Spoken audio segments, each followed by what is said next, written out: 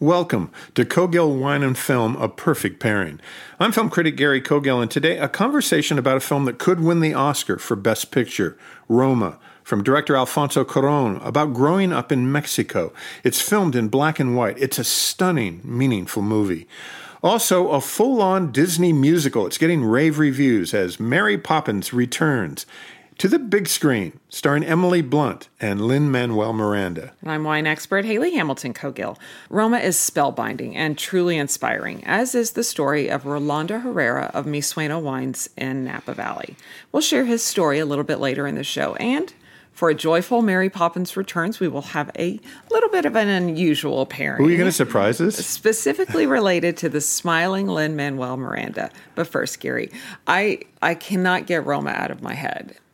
We saw it a few weeks ago because you needed to see it for a screening, and since we sat in the theater and watched this film, I'm still kind of awestruck. Every single frame has purpose. Every single frame has purpose. I'm going to get teary-eyed probably a few times because rarely do we talk about movies on this level. It's like when you talk about wine that you love so much and the story behind it is so meaningful. But, oh my God, I'm just going to say at front, too, that I think Roma is a masterwork. And how many movies can I call a masterwork? I'm just kind of thinking in my head right now off the cuff. Schindler's List is a masterwork. I think Saving Private Ryan's a masterwork.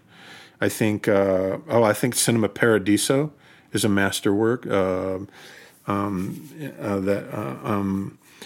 Das Boot is a masterwork. Wings of Desire is a masterwork. But I think this might be the greatest foreign language film ever made, even more than Cinema Paradiso. I've got to think about this a little bit more, but it is a monumental work.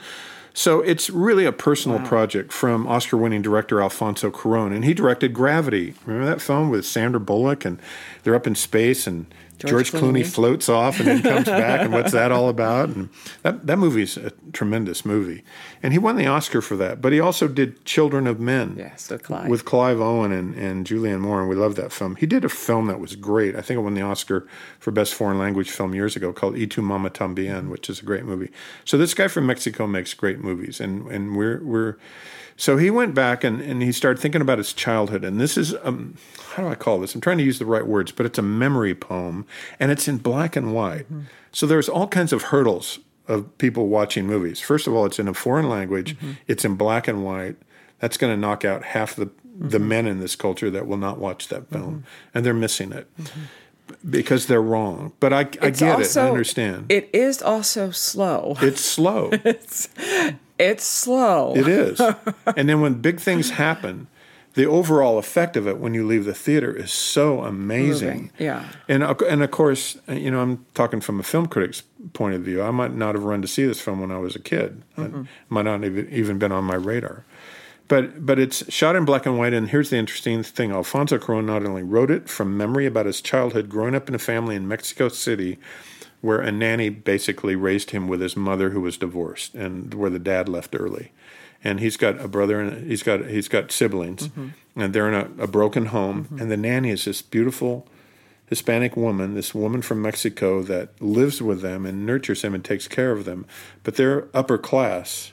And the nanny that lives with them, so you have this kind of upstairs downstairs thing going on, even though they're all in the same level. And there's a condescending attitude towards all the people that do all the hard work, by the people who hire them to do all the hard work, and that's part of the story of the film. But it's really told from the nanny/housekeeper's point of view. Because as he got older and became famous, he looked back on his childhood, and the women in his life are the ones who raised him. His mother, who overcame a lot, and then his nanny. And so this is the tribute to them. So it's told from a woman's point of view, written by a man, and it all works. And it's really about doing laundry and cooking dinner, cleaning up dog poop. It's about going to the store to shop. It's about going to the movies. It's also about a revolution that was going on in Mexico City in the 70s, where over 150 students were shot and killed on the street, and they're a part of that scene. It's about the birth of an infant, a tragic birth of an infant. It's about riots. It's about going to the beach, but nobody can swim, so don't go too far out in the water. And it's also there's this incredible sequence because the nanny and the maid, who by the way is played by a woman named Yalitza Aparicio, who's never acted. She has a great story. I think she was a school teacher, She's right? a school teacher. Or her day job was a school teacher. Yeah. And somehow she is now she will become famous. Yeah, she's going to fight it out at the Oscars with Lady Gaga for Best Actress. That's how good she is. Yeah. And how good the mother is too. It's not a movie about movie stars. Alfonso Cuarón also ran camera. He's the cinematographer on his own movie. And that's how I think this film really what really stood out, every single frame and the whole thought behind it, because a lot of it is a little wacky. It's like, really, that they're doing that? Yes.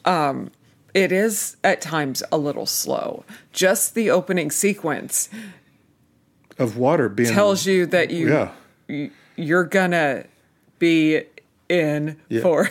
I mean, it literally is so drawn out that you have to really be in it. It's the opposite of The Favorite. Yes, which I love. The Favorite, right? Where it just goes boom, boom, boom, boom with dialogue. This is about real life.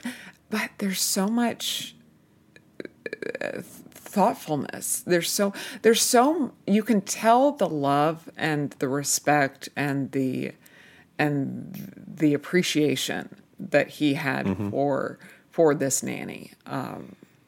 And it's kind of that same, a little like the story that we saw in the film The Help, where, who is actually raising your children. And then as the children grow up, you hope that they can appreciate it. I think this, unlike The Help, what you see in this is that true adoration for this character. There's a moment at the end of this movie, without giving this thing away, because it's a slice of life movie, is where the mother and the nanny and the children all hug each other and cry at the beach. It's just an amazing sequence. And that camera just lingers on them as a group huddle. The husband's gone. The boyfriend's gone. All kinds of things are gone in their life. And the men in this movie have not been good to these ladies, these women, and these kids. And they are in it together to solve the issues that they have. And it's really a beautiful, beautiful moment. You could take that and make a poster of that and hang it on your wall. I think that every frame of this film. I was going to say, but I think that quality. That scene is the actual poster. Yes. And the other one is her holding the child in the car at the very end. That's kind of the poster for this movie. There's a really scary, crazy, whacked out scene in this movie where the maid meets a guy and they go to a hotel room or his room or somewhere and have sex. And it's the weirdest, most interesting, because the guy is really odd and she's so sweet and you want to protect her and you can't. Because I'm going to say this again, the men in this movie are not very good to the women. And that plays itself out in another storyline that goes on in this. And man, that guy is creepy and odd. There is one scene, and I not giving too much away, but I just love talking about this scene. So there's a scene where they go to a family home for Christmas. Right. And it's so... Not unlike homes we've been to. It kind of reminded me a little of my Christmases. But there's lots of cocktails. There's lots of kids and dogs running all around. Kids and dogs running around. And it's a mansion out in the forest. Lots of cigarettes and coupe glasses filled with champagne. And there's fire, and they all decide that they're going to fight the fire while drinking their cocktails. Right. And they're all dressed up for Christmas. They're all dressed up, and they're like, oh, let me just throw the champagne on the fire. Hand me that bucket. They do a bucket line to put out a forest fire. But again, that's just how every single frame has this very interesting purpose. The adults are all getting drunk. The kids are all running crazy. Around. And the nannies are all there to take care of. So you have this upstairs, downstairs things going on in the movie because it's all from her point of view. And they're all very wealthy. And then at one point they all decide, the wealthy folks say, let's just go shoot some guns. So they take everybody out with their cocktails. They're drunk as a skunk, and they're just blowing up stuff. And it's just wild. One other thing Roma, I really appreciated about the film, it is foreign language, primarily in Spanish, but then there's also a lot of what they're calling indigenous kind of language, as well as some English, but because the Mexican culture is split up in all these other languages. You know, I think that's the other kind of beauty as we kind of then get into our parent. You know, I spent a little bit of time back in my Nielsen days of going down to the border and working with clients on kind of the border states, like in El Paso and in Harlingen and Weslaco and Brownsville, and that's just the norm. You know, you have this true kind of Spanglish. And we used to kind of talk to our television clients down there all the time because they would tell us, you know, how people view television, how people go to the movies, how people talk to each other on the, you know, in the stores is through this kind of back and forth. And often they don't even know. Like, it's so kind of subconscious that if you're talking English or you're talking Spanish, it's just how they speak. Yeah. And I loved that because it was very obvious that, you know, okay, Spanish is the first language, but then when the nannies got together, it was always in kind of this Mexican kind of Spanish, and then there would also be a slang to that became another kind of language. And then I just kind of appreciated that because it gives you again a kind of an intimacy and a look into how, you know, what life really is like. Yeah, and really what life is like in Mexico City in this movie. I think this is the big contender for Best Picture. It's going to fight it out with A Star Is Born. And either one would win. It would make me very happy. I think this is a masterwork. This is an amazing film. I can't wait to watch this again. But we're gonna turn off all the lights and turn up the sound and probably open some good wine that you might recommend now. So and just for clarity, so it's in theaters now. It's in theaters, and it opens this week on Netflix. On Netflix as well. And so if you subscribe, this is that new thing that's going on. So Netflix was part of the production behind actually. So when the Oscars happen and it gets all these nominations, it's going to be Netflix's name at the Oscars. Nice. Isn't that amazing? Really, really fantastic. Yeah. As kind of mentioned, every film. What a movie! It just and I just want to warn you too that it's rated R, so it's just not a thing that you grab the kids. It's not a kid. Hey, let's watch Mary Poppins and then Roma. Yeah. It's not that movie. Yeah, not. But really. But wow. Really fantastic. Let's talk wine. So thought that it would be fun to pair with a wine from one of my favorite Mexican producers. I think I've probably talked about Rolando Herrera a little bit on the show before, but he is the owner of Mi Sueno Winery along with his wife Lorena from Napa Valley. Mi Sueño is basically Spanish for my dream and pursuit of dreams, and think that just kind of his whole background of how he became who he is fascinating. He's the son of migrant workers that, you know, wanted a better life. They came from farming. That was his family has farms in El Llano, Mexico, and a kind of very rural area of Mexico, but grew up farming everything from corn and wheat to pumpkins and squash. And as a child, watching his grandparents and his parents farm kind of taught him the first lessons about terroir, which is obviously the most important thing into being a great vineyard manager. When he was 8 years old, the family moved, his parents and his siblings moved to Napa from Mexico, really because they wanted to have a better life still within the agriculture community. They settled in Napa Valley for a while. His parents then returned home back to Mexico, but he begged his parents to stay because he knew that he could, you know, do more and become more. When he, as he was growing up, he got several jobs, including being a dishwasher at Auberge du Soleil. Wow. And then at Mustard's Grill, he became a line cook, all while he was kind of going to school and getting his education. Really, and I say going to school, like going to high school, working his way kind of through.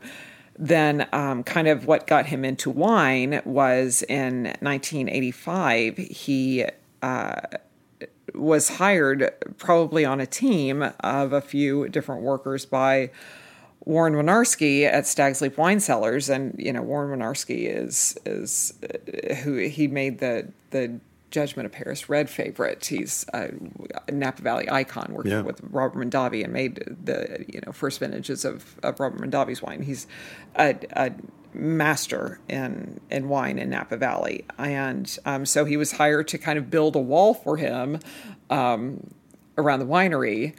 And then after it was completed, went to Winarski and said, thank you so much for hiring me. And nobody really had ever done that. And Winarski kind of just appreciated his gumption and his determination, and actually kind of saying thank you and saying I'd like to do more. And so he hired him.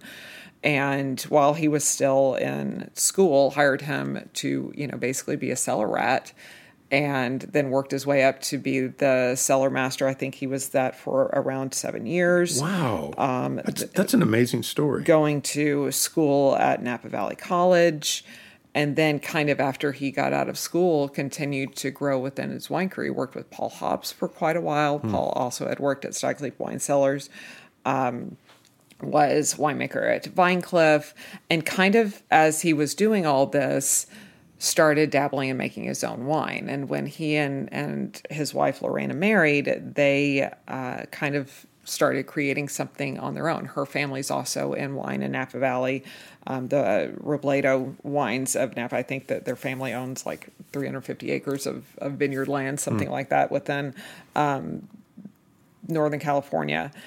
And so the two of them kind of as like for gifting, kind of because they wanted to have something that they could, give to friends or something, they made a handful of cases of Chardonnay in the late 1990s that eventually became their brand Mi Sueno. It's like a resume in a bottle? Yeah.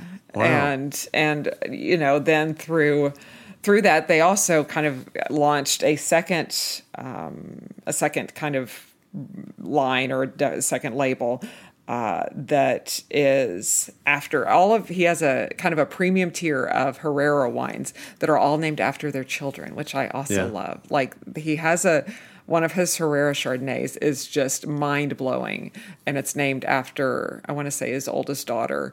And like each one of the wines is the personality of his children, which I also love. Gorgeous Napa Valley Cabernet Sauvignon also has an El Llano, and I'm so sorry for my mispronunciation of my Espanol, is red blend, kind of named after where he came from and his heritage and all of that. Great Chardonnay, beautiful Carneros, Pinot Noirs, special wines from what I think, kind of a really special, inspiring story. Mi Sueno is some of the best wine I've ever had. It's really beautiful. It's beautiful. And we've tasted, and he's also very humble. He also has this consulting firm, and he makes he's made a wine called Red Stitch, wine that's, I want to say, he made for one of the San Francisco Giants players or something. Right, because all these athletes love him. All these Latino athletes. Yeah.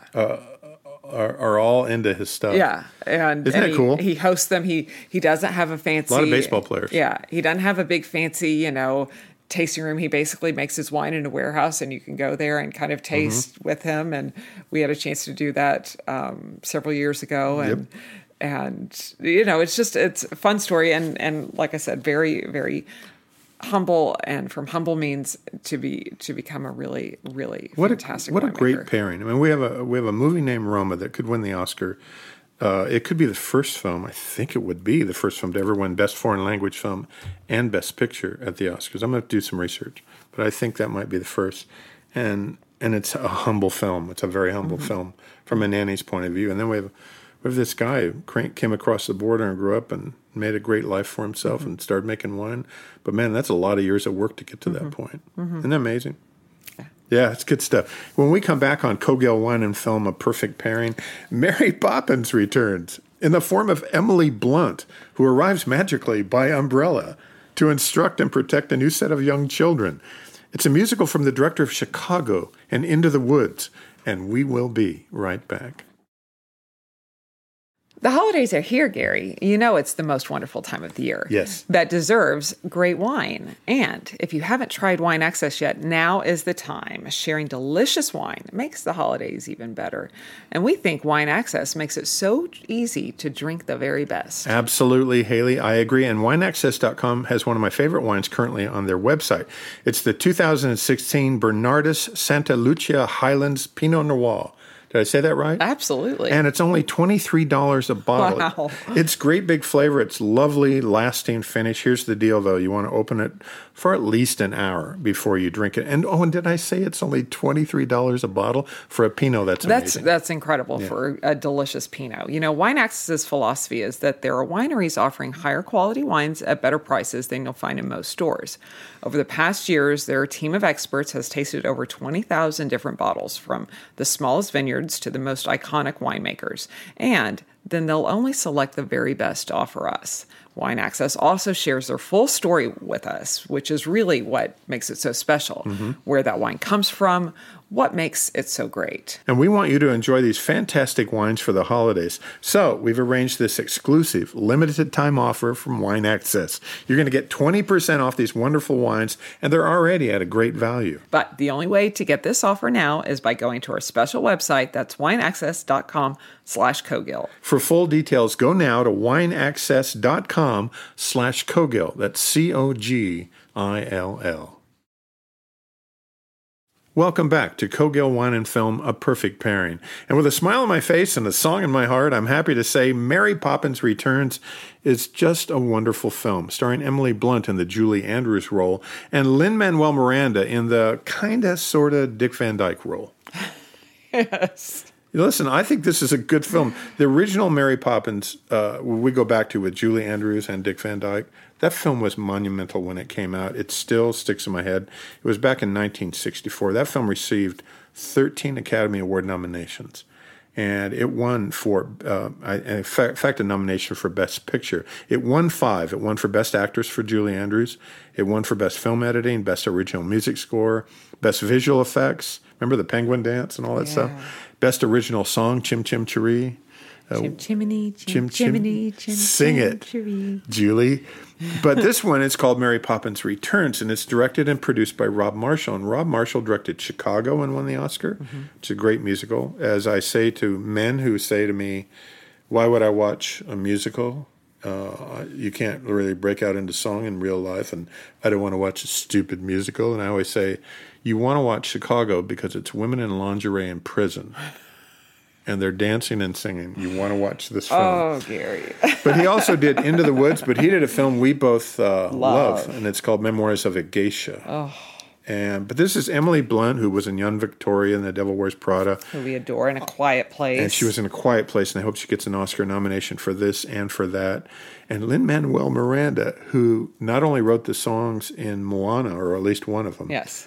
He created Hamilton. And he did Hamilton. The musical. He did In the Heights. He is, I am love. Yeah. It's got Emily Mortimer from Newsroom. It's got Julie Walters and Colin Firth. Meryl Streep has a little cameo in it.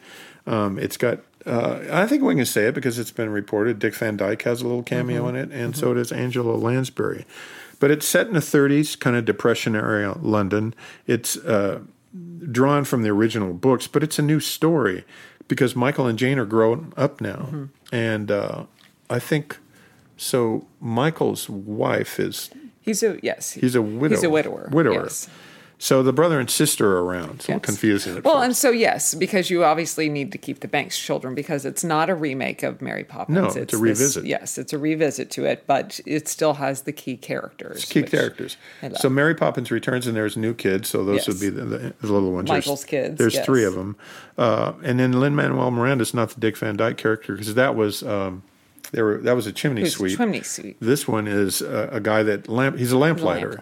Yes. And there's a whole bunch of Leary. Or Leary. And English slang speak. In English slang speak. That's right. And so and he smiles the entire time. And Lin-Manuel Miranda smiles the entire time. And it's probably because he's not having to sweep a chimney. And Emily Blunt can sing, and of course we know he can. He has kind of a rap song in it. Yeah. And it's very cool. Yeah. It just fits. Everything kind of fits. So that it's Mary Poppins Returns with a different guy and a new set of kids, but the same kind of configuration and an all new music score. Still needs to save the world. She has to save the world through the Banks kids. I know, and when you fly that kite up there, that kite comes back down with a woman attached to it and a party hat or a fascinator. A fascinator. Yeah. Yes. It's very British. And her umbrella. Listen, I think this music score is great. I think this is the Best Picture nominee. I don't think this is a throwaway film. The more I think about this film, the better it gets. It's a full-on musical. Disney's been doing great work. They've really it kind of figured makes it you out. take a hat off to the work that Disney has done the last few years with Cinderella and with Beauty and the Beast and Jungle Book, and then to see obviously those were animated, made into live action, but this is really, really well done. There's a scene where it's an underwater sequence. It's a musical number underwater, and it's really cool. Yeah. And then there's another flying musical number. That's really cool. But every time I kind of attach myself to this film and I look at Emily Blunt, because it's really about the kids and about Mary Poppins, and it's also about the Lin-Manuel Miranda character is a big part of it. But the dad's really surly. The dad's, he's lost his wife, and he's sad. Michael Banks. Yes. And so Michael, grown-up Michael, is just, Michael, we just got to get you moving forward. Yeah. We just got to get you and Mary Poppins smiling. But he's lost his wife. Yes. He's a sad widower. And now he's, and how do you function when you lose the love of your life? So that's true. And so the sister, the other Banks child that's grown up, does she kind of have a crush on the Lin-Manuel Miranda character? I think that's the beauty. Do they make goo-goo eyes at each other? That's the beauty of this film is there's a little romance for everybody. Yeah, kids grow up eventually and become adults, if you know what I mean. And I'm not opposed to that. Happened to me. It's really, it's just fantastic. It's really well done. And there's so much joy. It's in a time where just having a film that's joyful and happy. I looked over at you. You were watching this film, and I know you looked at me about 5 times. And I'm looking at the screen, and I'm like grinning from ear to ear. I know my face hurt at the end of this because it's just despite the sadness of what's going through with the father and the family, it's just a real happy film. Yeah. It's a really because Mary Poppins comes and fixes it all. Yeah. But she fixes it all because in order to fix it, you have to fix yourself. And so, that's kind of the moral is that you look inside that's how you make everything all better. And it's not, remember back in the Dick Van Dyke one, in the original one, it was like dirty England because there's soot coming out everywhere. Because that's again, why Lin-Manuel's smiling is because he doesn't have to go sweep a chimney. He doesn't have to sweep a chimney. They just run around and light the lamps. Exactly. Just get out it's kind of like the tiki torches.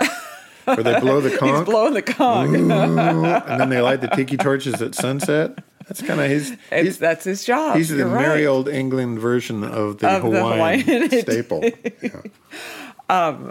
Awesome movie. It's good. Playing now. Yeah. And it's another movie I'll see again. A perfect kind of holiday film. I think it's going to get 8 or 10 Oscar nominations. Just production design, costumes, hair and makeup. Music score. Yeah. One of the songs will probably, the place, it's the place where lost things go. I think that's the name of the song. It's a beautiful song. Yeah. Yeah, it's neat. Yeah. I think that of all the songs in the original Mary Poppins, the Toppin's a Bag song, Feed the Birds. I'm singing a lot today. Yeah, you are.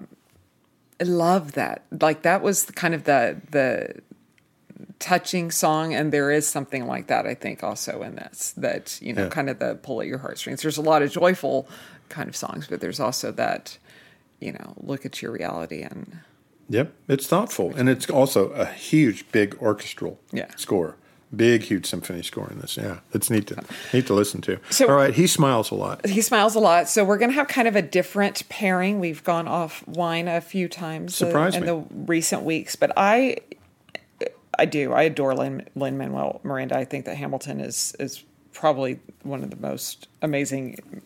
You talked about masterpieces. I think that every single note of Hamilton, every single word of Hamilton is thoughtful and thought through, and also just really admire who he is and his process, and also his sense of community and giving back, and to those, what's the saying? If you have those who have great, you have great responsibility to give things, back, then you have great responsibility to help, or what you're given, you should give back. All of that good stuff. So, he has been very, very vocal and very outspoken, as well as very generous in helping the people of Puerto Rico since the hurricane Hurricane Maria that destroyed so much in Puerto Rico.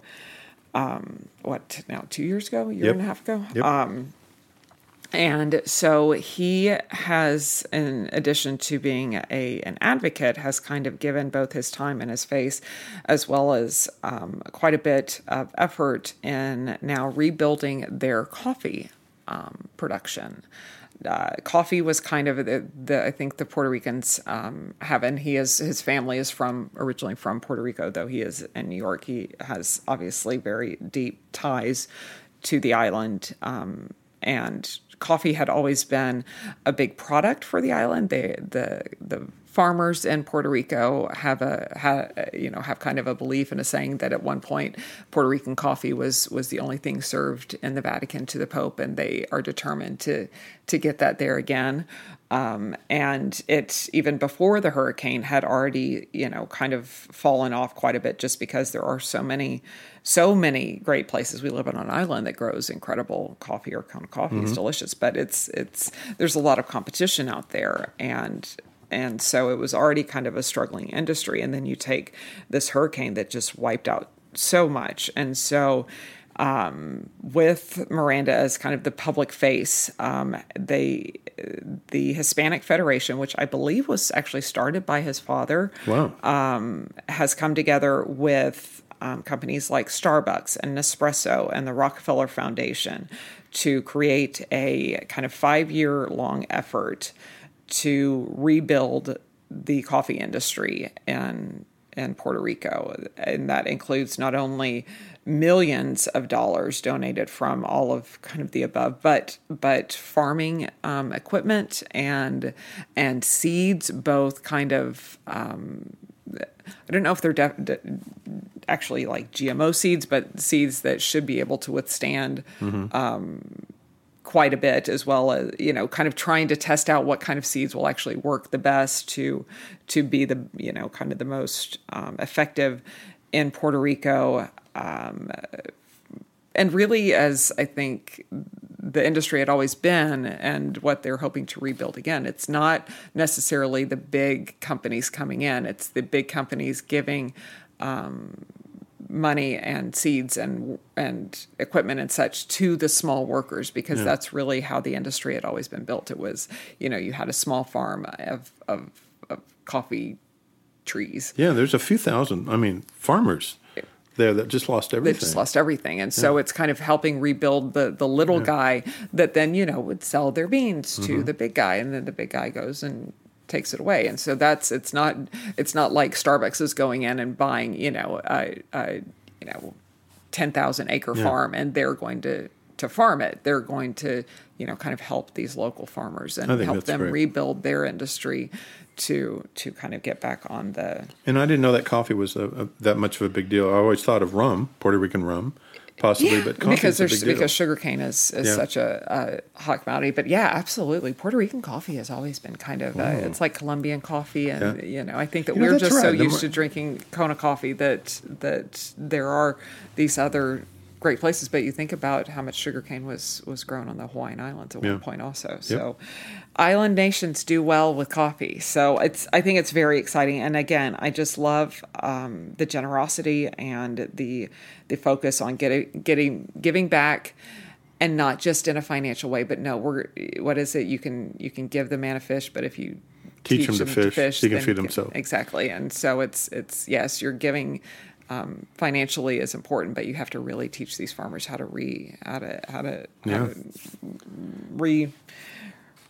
rebuild their business. Well, it's like reestablishing agriculture, because you have all this land that's wiped out. All the roots are torn up. There's nothing there, and you have just so much. Just stuff. The soils, like what of all of the. When you have a hurricane wipe out everything, what does that do to the actual terroir? What is that? How is that affecting the actual, the flavors that you're going to get? And can you even grow things? And so that's why I thought it was also interesting that all different kinds of beans are being kind of tested to see what might actually work the best. That's exciting. I think it's very exciting. Yeah, because they were making hundreds of thousands of big bags of coffee, and then that dropped drastically after all that. So just to rebuild that's interesting. Yeah. So here's what I love about Lin-Manuel Miranda. I follow him on Twitter, and he's constantly tweeting from the subways in New York, singing songs, and he's making up stuff. And he has a new child and new baby, and he's sleepy all the time and he's singing songs to his child. It's the coolest thing. Yeah. And the two people I think that jump out in my mind, at least in our world, that I get teary-eyed, I get so impressed with is Lin-Manuel Miranda about Puerto Rico and Chef Jose Garza's about feeding people and rebuilding. And they're both constantly, and then David Bergnow from the news from CBS from CBS is constantly there doing stories about that because it's going to take that. You have to continue the story, otherwise somebody will forget about it. Well, and it's not happening through the government, and it's not happening, and it's like a fiasco. We forget that Puerto Rico is Puerto Ricans are one of us, and we need to take care of our own people. So, and I really appreciate businesses that get that. It's like I think we saw that when the U.S. backed out of the Paris climate deal, and yet all of these big businesses said, okay, you can do this. We are going to continue to support it because we have to, because this is our earth, and we only have one, and if we don't save it, then nobody else will. Yeah, so. It's really, really profound. And by the way, he's great in the movie. Oh, and he just smiles. I think he's going to get. I think he could get an Oscar nomination for supporting actor. For I think that's fantastic. Wouldn't that be fun? Yes. I just want to see him and Emily Blunt sing at the Oscars, just like I want to see Bradley Cooper and Lady Gaga sing at the Oscars. It's going to be great Oscars. Next time on Kogel Wine and Film, A Perfect Pairing, more Oscar contending films because they're just coming hot and heavy right now, either in theaters or on demand, which is happening, including a fantastic new television series that's on Netflix, and it's meant to inspire, and it's great. We'll talk about it. It's called The Final Table. Yeah, if you want to, see a few episodes before our next show, because we binge watch The Final Table. Cannot wait to talk about it. But for more on our discussion today, follow our blog on cogillconsulting.com or through Facebook. Be sure to follow Gary on Twitter at Gary Cogill, and to see what we're drinking now, follow me on Instagram and Twitter at Dallas Uncorked. And with that, I'm Gary Cogill, and I'm always looking for the next great film. I'm Haley Hamilton Cogill, always in search of a great glass of wine. Join us next time on Kogel Wine and Film, A Perfect Pairing. Aloha.